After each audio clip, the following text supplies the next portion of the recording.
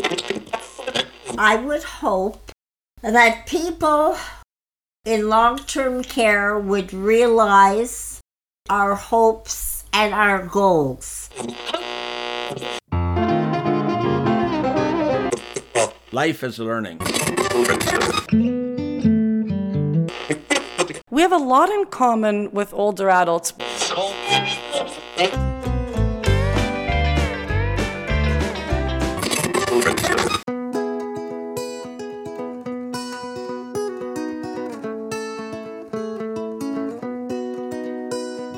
Hello, and welcome to another episode of Elder Wisdom Stories from the Green Bench. I'm one of your co-hosts, Kathy Buckworth, and along with my co-host, Evelyn Brindle, we are going to be speaking with Heather Luth today. She is the dementia specialist for Schlegel Villages, and we're going to be talking about the philosophy and the program known as Living in My Today, as well as getting to know Heather a little bit better. But before we get into that, Evelyn, how are you doing today? I'm doing well. Everything is a beautiful day out there, and I'm looking forward to talking with Heather and you about a very important topic, and that is dementia, and how people relate to it, how they see the world in their present state. And I think everyone will come away with some very good information and helpful ideas this morning. Yeah, and I'm looking forward to it from a personal perspective as well, as I have a family member who is dealing with this, and I feel like I don't know enough about it. So let's just get this started. Let's introduce Heather. Heather is with us. Heather, so nice to have you on the show today. Thank you. It was exciting to be invited. So, Heather, we need to know a little bit about you. So, how did this happen? How did you become the dementia specialist for Schlegel Villages? Well, it was a journey. And of course, a journey starts with that single step. I remember years and years ago when I was at McMaster University and I had been accepted into the social work program. And then I spent a summer, my summer job was in a retirement home. And I had the time of my life. I learned how to crochet in someone's suite. This beautiful woman taught me how to crochet. I had another group teach me how to make jam. And I said, you know what? Social work, great. But I think I need to work with elders. And so that's where it all started. And I've never looked back. It's been such a great time. Can you tell us a little bit about a program you called Grand Friends? I'm a grandma of 3. I really want to know about this. Can you tell me about that? Absolutely. So, the next part of my journey, actually, when I was at Schlegel Villages, is I started in their recreation department and I was the volunteer director. And so for me, it was really important to make community connections. We want to make sure that our homes are vibrant parts of the community and that we give our community opportunities to engage with us. So I actually went to a local school, an elementary school, and said, hey, would you be interested in bringing a class to our village? And we would make a partnership. So we would bring the kids in once every month and we would have an activity that we share. So not kids coming in to perform a song and a dance, but for us to actually do an activity together, because that's when real engagement happens. Do you want to know how I introduced this idea for the school? Of course. Okay. I think this is going to surprise you. I don't think you're ready for this. I used a puppet. I love it. Yeah. So many, again, good heavens, I've done so many weird things in my life, including going to a clown college day with my husband. He wanted to do clowning to bring 2 children in a hospital. I went to a puppet workshop and I came home with an old man puppet. I called him Grandpa Ernie. He's a very hip happening dude. And Grandpa Ernie and I went to the grade 1 of this local school. And I had Grandpa Ernie, who wasn't able to speak, teach the kids how you can still communicate even when you can't say something. And so they asked questions, and Grandpa Ernie nodded vigorously. And, this was my method of trying to help make sure that the kids were going to feel comfortable when they came to visit our seniors. And that was the beginning of a beautiful friendship and a beautiful program. And so for years and years, right up until COVID, this elementary school, the grade 1 class, came once a month to hang out and to engage and to learn things together. And they would come and they'd show off what they had learned most recently at school, and they would do something together. And that's what we really wanted to promote, was that that we can be in life together. We can continue to live life together, that it's not just, old people who are put over there, but that there can be meaningful connections between young and old. So it was something I will always be very proud of. And I continue to have my Grandpa Ernie puppet. He gets pulled out from time to time, and the residents love Grandpa Ernie too. So we've had a lot of fun with that over the years. Well, I went to circus school, but I've yet to deploy my limited trapeze skills to benefit society. But maybe one day. But I think that I could agree with you, Heather, that the interaction between young and old is so important. I think, Evelyn, we have grandkids. This is important, isn't it? It definitely is. It certainly has been a help when the grandkids relate and converse with my husband, who has dementia. And just being able to talk about sports, which is one aspect that Dave really enjoys, and the boys all do. They can relate with each other, and he talks about their conversations for days afterwards, and it means a lot to him. And the kids, our grandsons, also get a lot out of it because they see Grandpa still with it and can remember and relate to all of the things that they enjoy watching or doing themselves. So it's a good relationship, and everyone needs it. I don't care whether you have dementia or not, we all need that kind of contact with our families. I noticed too, when you were talking, Heather, that you mentioned the word journey an awful lot for yourself, but it's one of the items that I noticed when we were talking about dementia previously, that dementia is actually a journey of change. And that is so very true.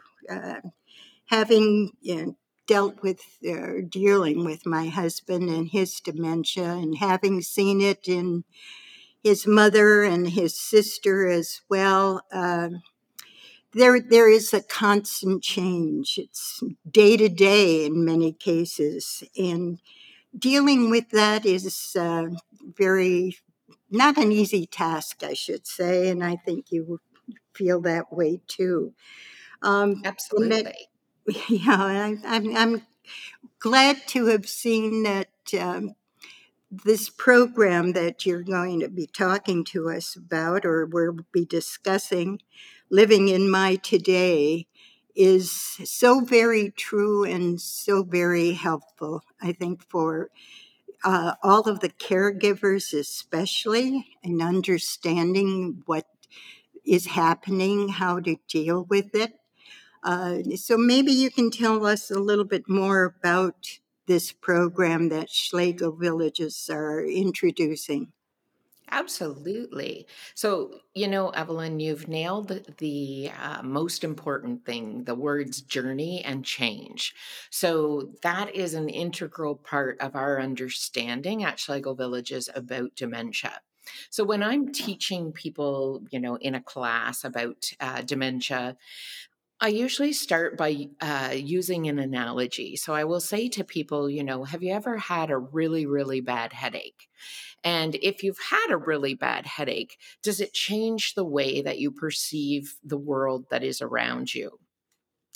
So if you have a bad headache, Kathy, do you need to have your environment change at all?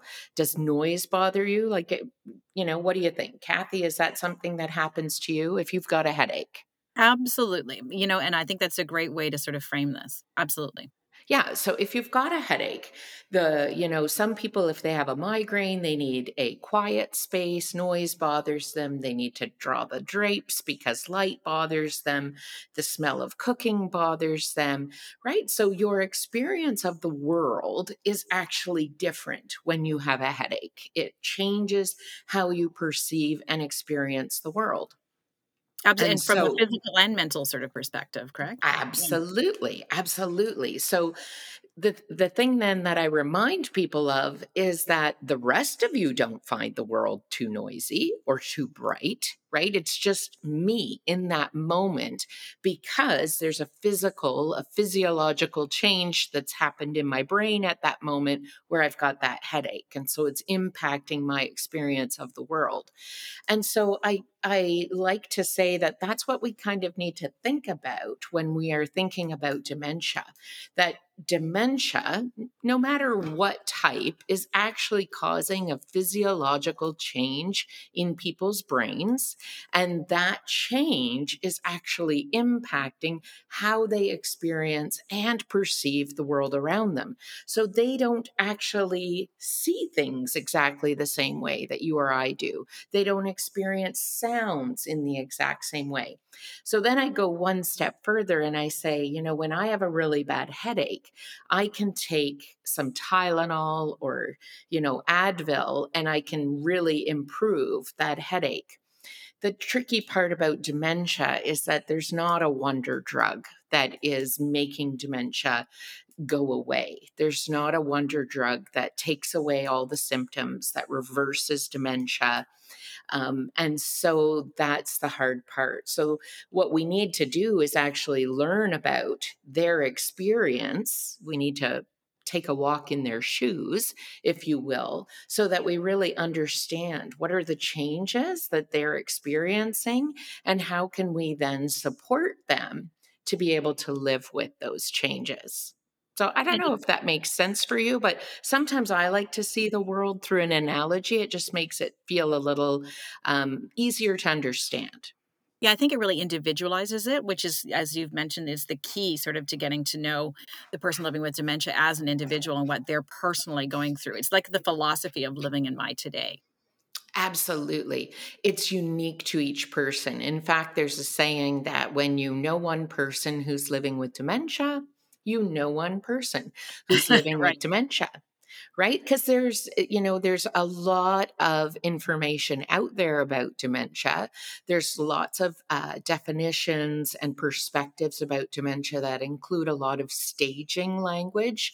So whether it's, 3 stages of dementia, 5 or 7, but at the end of the day, each person's experience along the way is going to be different based on who they are. You can have someone who has been a very optimistic person their entire life, and that optimism and that is going to shine through even in their experience of dementia. You're going to have a person perhaps who has always been very quiet their entire life, maybe they've not been a really social person. Well, that's not going to magically change when they are living with dementia.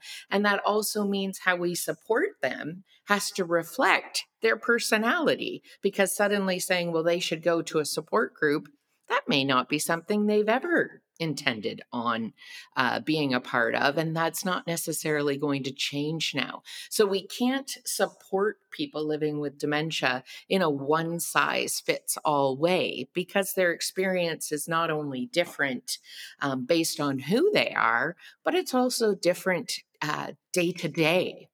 I think about, again, you and I, if we get a really good night's sleep, we are maybe our best self the next day. If we didn't get a good night's sleep, Kathy, you've got a new grandbaby. So if you were looking after that grandbaby, let's say, in the evening and you didn't sleep well, that might impact how you experience the next day. So dementia is not nearly as cut and dried and tidy that we can fit it into a box the way perhaps that we might think it actually works. I think one of the most difficult parts of it, or this type of dementia that happens, is when a person is withdrawn and doesn't communicate. Um, that it's difficult for both the caregiver and the person's family, and for them too, because they seem to have lost touch with their community, with their family, with anything around them. And it's very difficult dealing with that. But there's so many different things that living in my today, the program itself is offering. And I find that very interesting and very helpful. Uh, Especially since so many of us are facing dementia, either ourselves or with a family member. Um, their program offers like 5 pillars. I know that there, and maybe you can tell us a little bit more about those, Heather. Sure. That's very interesting. Sure. I'm happy to tell you about those 5 pillars. And I also want to come back, though, to your comment about communication. So maybe we'll do that first, because you were Okay. talking for a moment about how hard it is, right? When Yeah, our loved one who's living with dementia, when their communication ability changes and when we see them withdrawing. And those are some of those very real and, as you said, difficult symptoms, right, of living with definitely. dementia. So Yes, as that dementia journey progresses, we know that people's communication abilities change. And so, very commonly experienced is something called aphasia.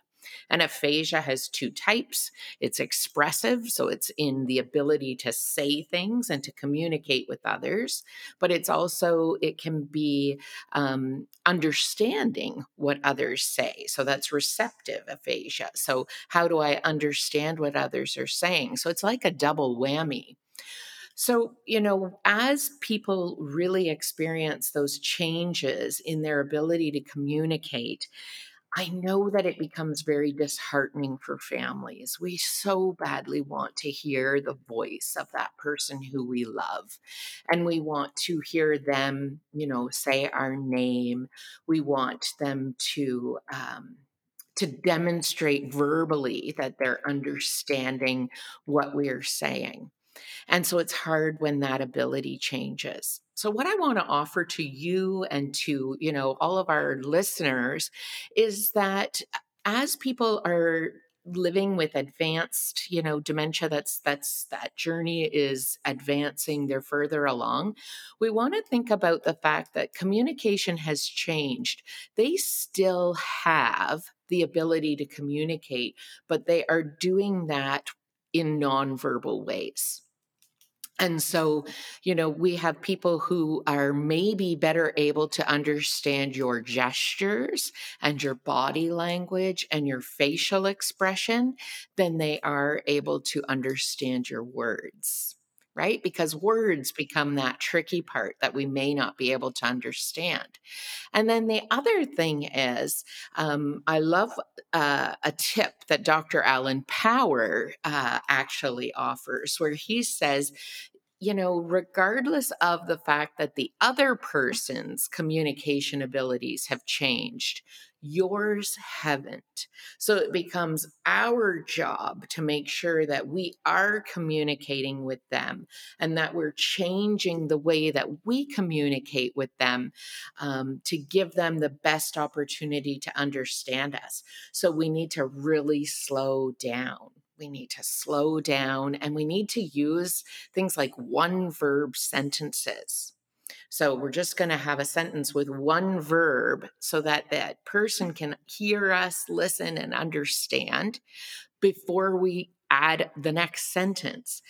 We're not very good at pausing. I was doing this exercise last week in a training session, and we actually had a timer, and I had a PSW who was supposed to talk to another PSW who was taking the part of the resident. And I asked her to use a one verb sentence and to give the resident 10 seconds to answer back. Now, 10 seconds does not seem like a long time. Am I right? Right. No. Yeah. But you know what? The person who was the PSW with the one verb sentence, she couldn't wait. She ended up needing to give 3 sentences in that 10-second period. And what I had to then say to her was, every time you start over with a new sentence, with another verb, you're asking that person to start all over understanding what you're saying. And so, wow, that means that it's So going to be a lot more tricky, right? For them to understand and to respond to you. so interesting. Yeah. Yeah, so we have to really think about how are we communicating with people and can we change how we communicate? So at the end of the day, remember they can always hear you. And so you're the one who can be communicating with them and reassuring them that, you love them. You're there for them. And I know that all of our listeners now are very curious to know after that. That was wonderful. They're very curious to know now, what are the 5 pillars of Living in My Today program? If you could walk us through those, Heather, that would be terrific. Absolutely. So we do have 5 pillars. Our first pillar is supportive approaches to care. And so this is where we are looking at understanding our residents first as people. We always want to start from that place of understanding each person as a unique individual with strengths and perspectives and a story that defines them. The second part of that pillar is really understanding, what does it mean to live with dementia? How does dementia affect our senses and our memory and our communication ability and, all of those things that impact our day-to-day experience. And then we actually teach people, how do we connect with our loved ones who are living with dementia? How can we continue to have a relationship, and how can we create partnership moments where people living with dementia can continue to be active in the care moments that are part of their life, living within the village. So that's supportive approaches to care. Next up, we have enjoyable meal times, and we eat 3 times a day. So our meals are a big part of every day. So how can we offer those meals in new ways? How can we support residents to be as independent as possible? Do you want to have to know one of the simplest changes that we teach people in our villages? So I have worked in long-term care for 25 years. And typically we set the tables, we have breakfast with our residents, we clean up, and we right away set the table for lunch, and then we close the dining room door, and then we head, to wash the dishes. And so we've got this table that is set for lunch already at 10 or 10:30 in the morning. And what happens is, whenever a person who's living with dementia, who perhaps doesn't know exactly what time of the day it is, they see that table and they go, oh, it must be time for lunch. And so they go in and they sit down and they wait at the table. And sometimes they get a little annoyed. This is the worst service I've ever had. Yeah, imagine, where is my waitress? Right? And so the simplest thing that we teach is, stop setting the tables that far before a meal. You should only set a table between 20 minutes to 15 minutes ahead of the meal. And when you set the table, it will create a natural cue that will invite your residents to know and understand that you're about to have a meal. That costs you nothing. that Interesting. costs you nothing. Isn't that fantastic? Yes, definitely. They're very important. Yeah, so that's enjoyable meal times. We have another pillar that is called meaningful and active engagement, and again, we are trying to teach all of our team members and our family members and our residents that just as food is important to nourish our physical body, engagement is what nourishes our mind and our spirit. And so we want to provide opportunities that are not just in a calendar. I don't just do the things that are in my calendar, do you? Not always. No, you have lots of spontaneity, right? That happens within your day. When you see the newspaper sitting on the table, you pick it up to read it. You don't have to have newspaper time listed on your calendar. So that's again us reframing what has been a very institutional approach to engagement and saying, how can engagement just become more of a normal, natural part of every day? How can we provide opportunities for people living with dementia to be surrounded by those cues that will naturally help to engage them? And then we did also develop 10 Living in My Today leisure programs that are just they are the most exciting thing. And again, they are looking at engaging our residents in specific programs. I think my favorite one I could tell you about is called Express Yourself. And I remember when we were developing that program, we had a lot of feedback from team members and residents saying, well, they liked crafts, but then we had men who say, I don't want to go to a craft program. And so they wanted to go to a program where they could be themselves in a creative way, but sounds too feminine if it's called crafts. And so actually it was residents who chose the name Express Yourself. And now our Express Yourself program has become this beautiful blend of different ways that people can be creative.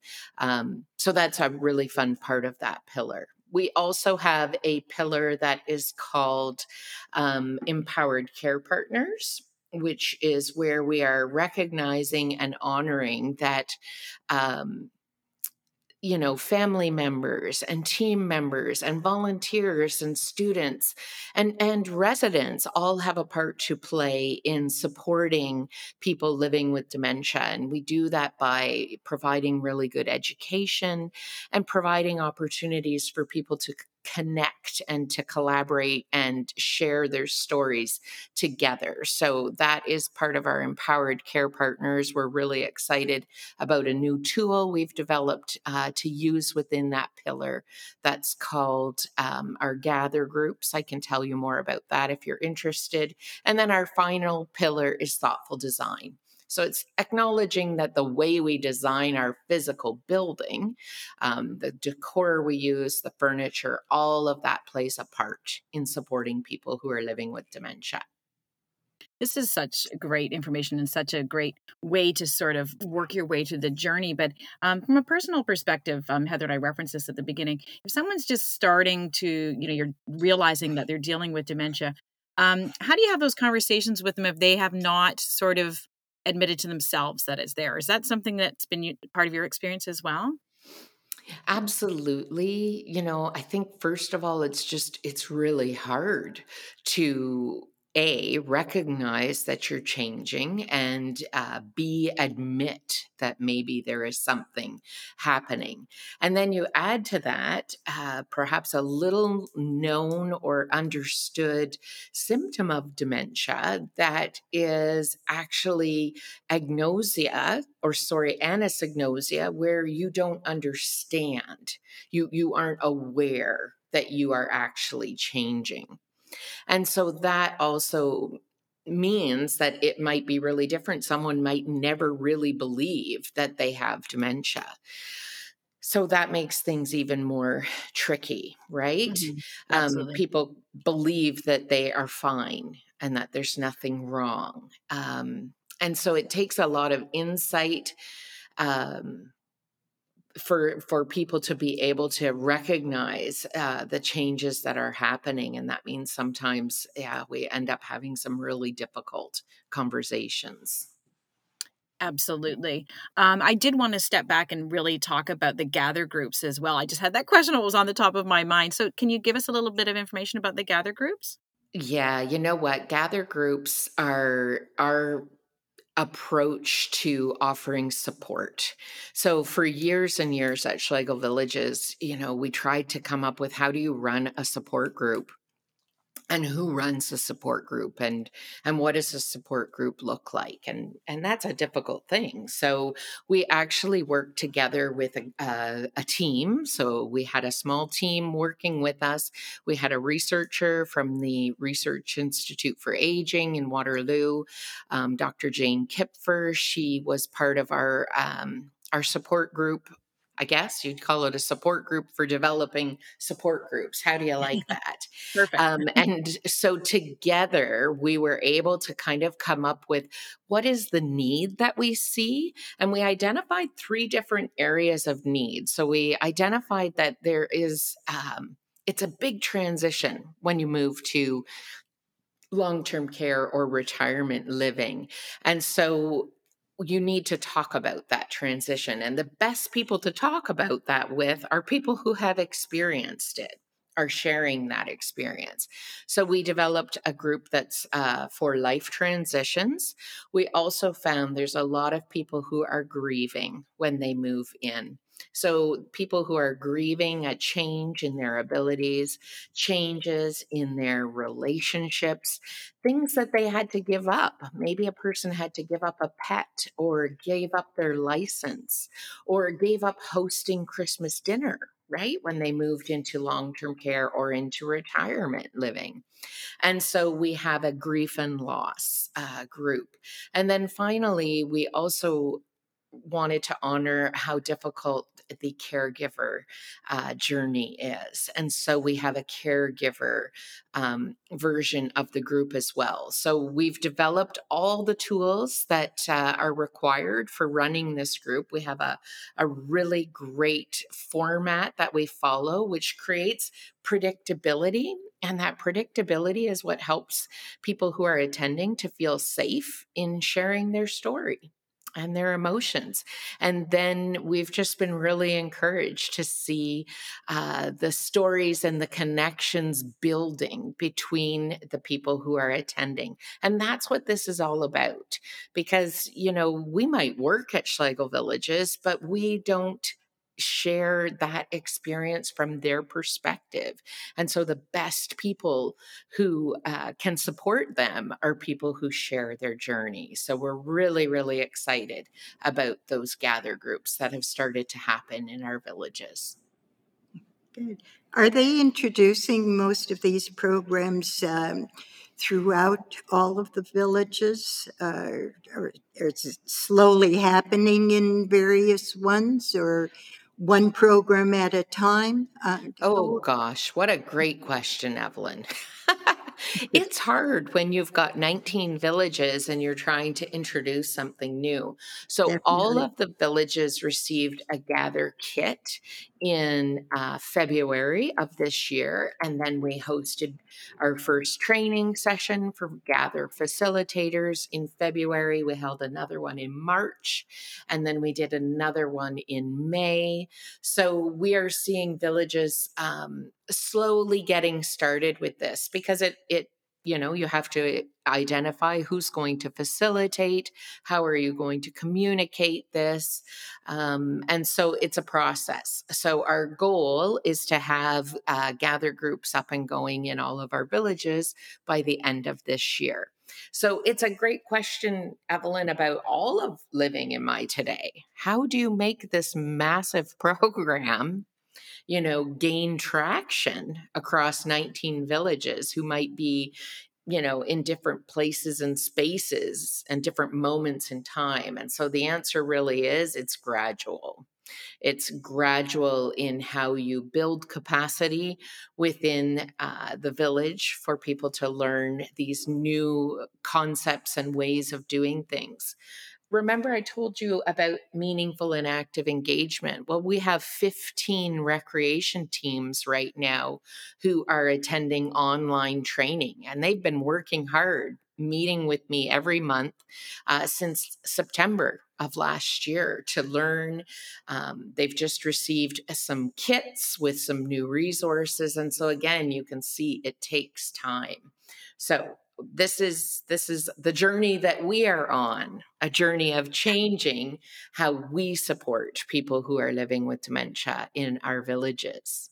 And now that we've gone through the nuts and bolts, which you've explained so beautifully in the pillars, can you tell me, Heather, why is it called Living in My Today? And how is it also a philosophy, not just a program?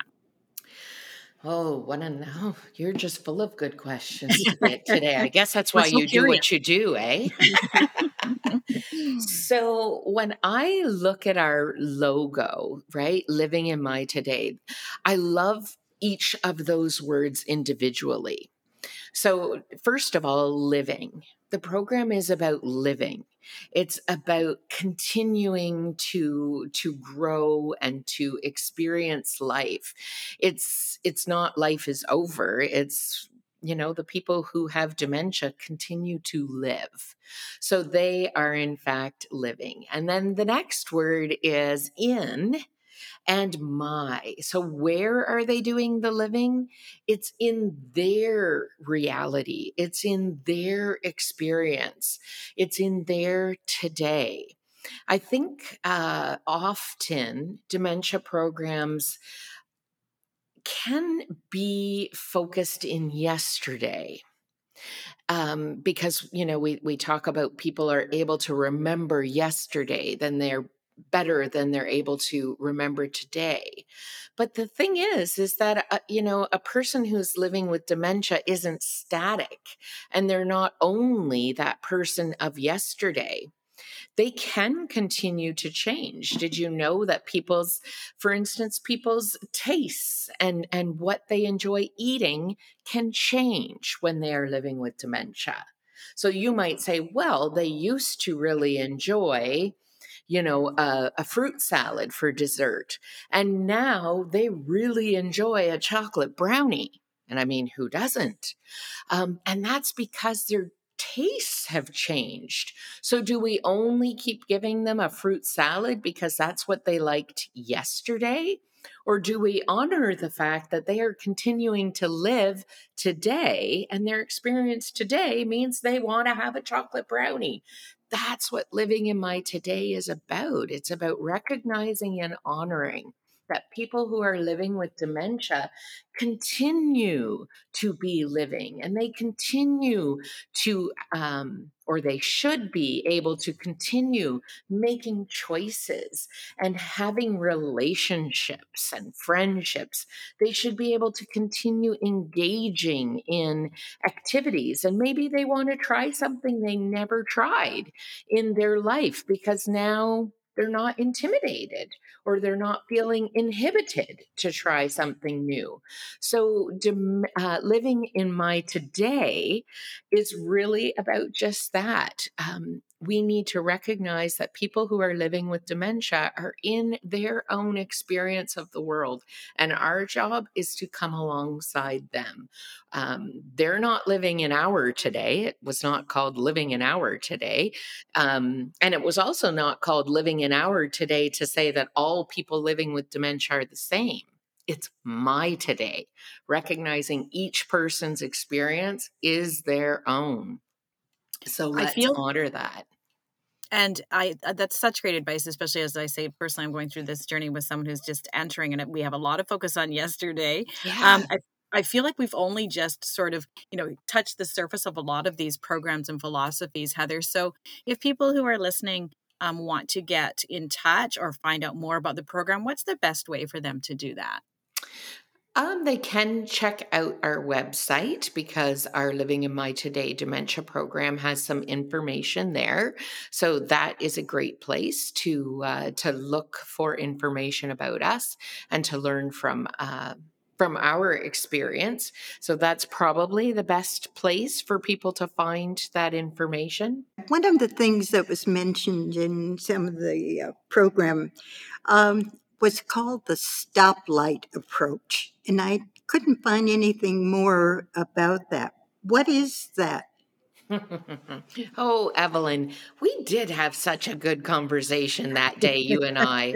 I think we could have talked for hours. Oh, you're right. We should have ordered in takeout. My goodness. Well, the stop light approach is actually a unique approach that we teach our team members to respond to people in the moment when they are experiencing extreme distress. So you may have heard that sometimes people who are living with dementia can be, these nasty words, like they can become aggressive or Oh, yes. angry or upset. And I like to think about that differently and say, well, a person who's living with dementia definitely experiences distress. And when they're experiencing distress, they need to let us know that. And they do that by using actions and words to tell us, right, how they're feeling. The tricky piece is that because it makes us uncomfortable when we see someone in distress, we sometimes come and we want to manage their distress. We kind of want to make it go away. And in doing that, sometimes the person feels like we don't truly understand. We haven't validated what they're feeling. We're just trying to make them stop doing whatever it is they're doing. The stoplight approach says that that's not going to work. When a person is in an extreme moment of distress, the first thing we need to do is actually stop, just like a stoplight. Stop what you're doing.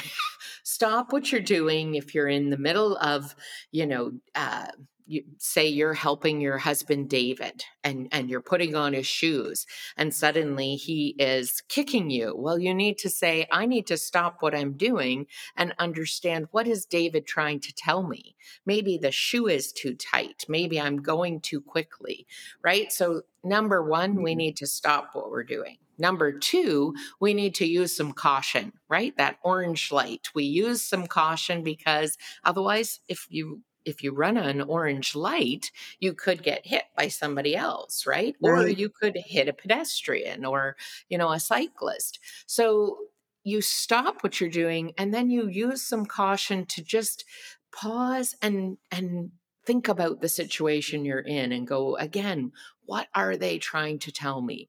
How can I make sure that they are going to be safe and that I am also going to be safe in this moment of distress?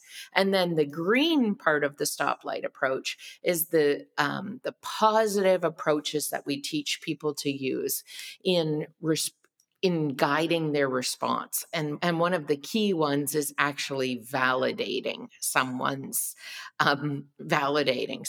distress. And that's something that miraculously we haven't always been taught. We've been taught how to redirect distress. We've been taught how to distract people, but we haven't always been taught how to validate someone. So here's just my example for you. A quick example. If you've lost your cell phone, which I do regularly, if I've lost my cell phone, is it helpful for my husband to say, oh, don't worry about it, it'll turn up? Not really. Okay, so next, I want to hear, what do you think about this? What if my husband says to me, oh, don't worry about it right now. Here, sit down and have a cup of tea. Will that make it better? No. No, but you'd be No. able to They should just enjoy stop it. talking at this point. Right. Yeah. And in fact, yes, I'm going to become more and more angry. Right. And so that's where it would be far more helpful for my husband, in this case, to say, you've lost your cell phone. Well, that's annoying, isn't it? Let me see if I can help you find it. That's what validation does. So that's just an example of one of those green light approaches that we teach as part of the stoplight approach to supporting people in distress. So again, it's that idea of how do we reframe things so people can understand? We want to keep things simple. For people, in the stoplight helps people understand in a new and a different way. Heather, I feel like we could do a 10-part docuseries with you on this program, on everything that you do for the people at Schlegel Villages. But sadly, our time is coming to a close. We can't. But again, people can go to schlegelvillages.com to find more of that information. And thank you so much for being a part of our Elder Wisdom Stories from the Green Bench podcast. On behalf of Evelyn and myself, we truly appreciate it and hope that everyone listening will go back and listen to more episodes if they find us on the podcast at Elder Wisdom Stories from the Green Bench. Thank you, Heather.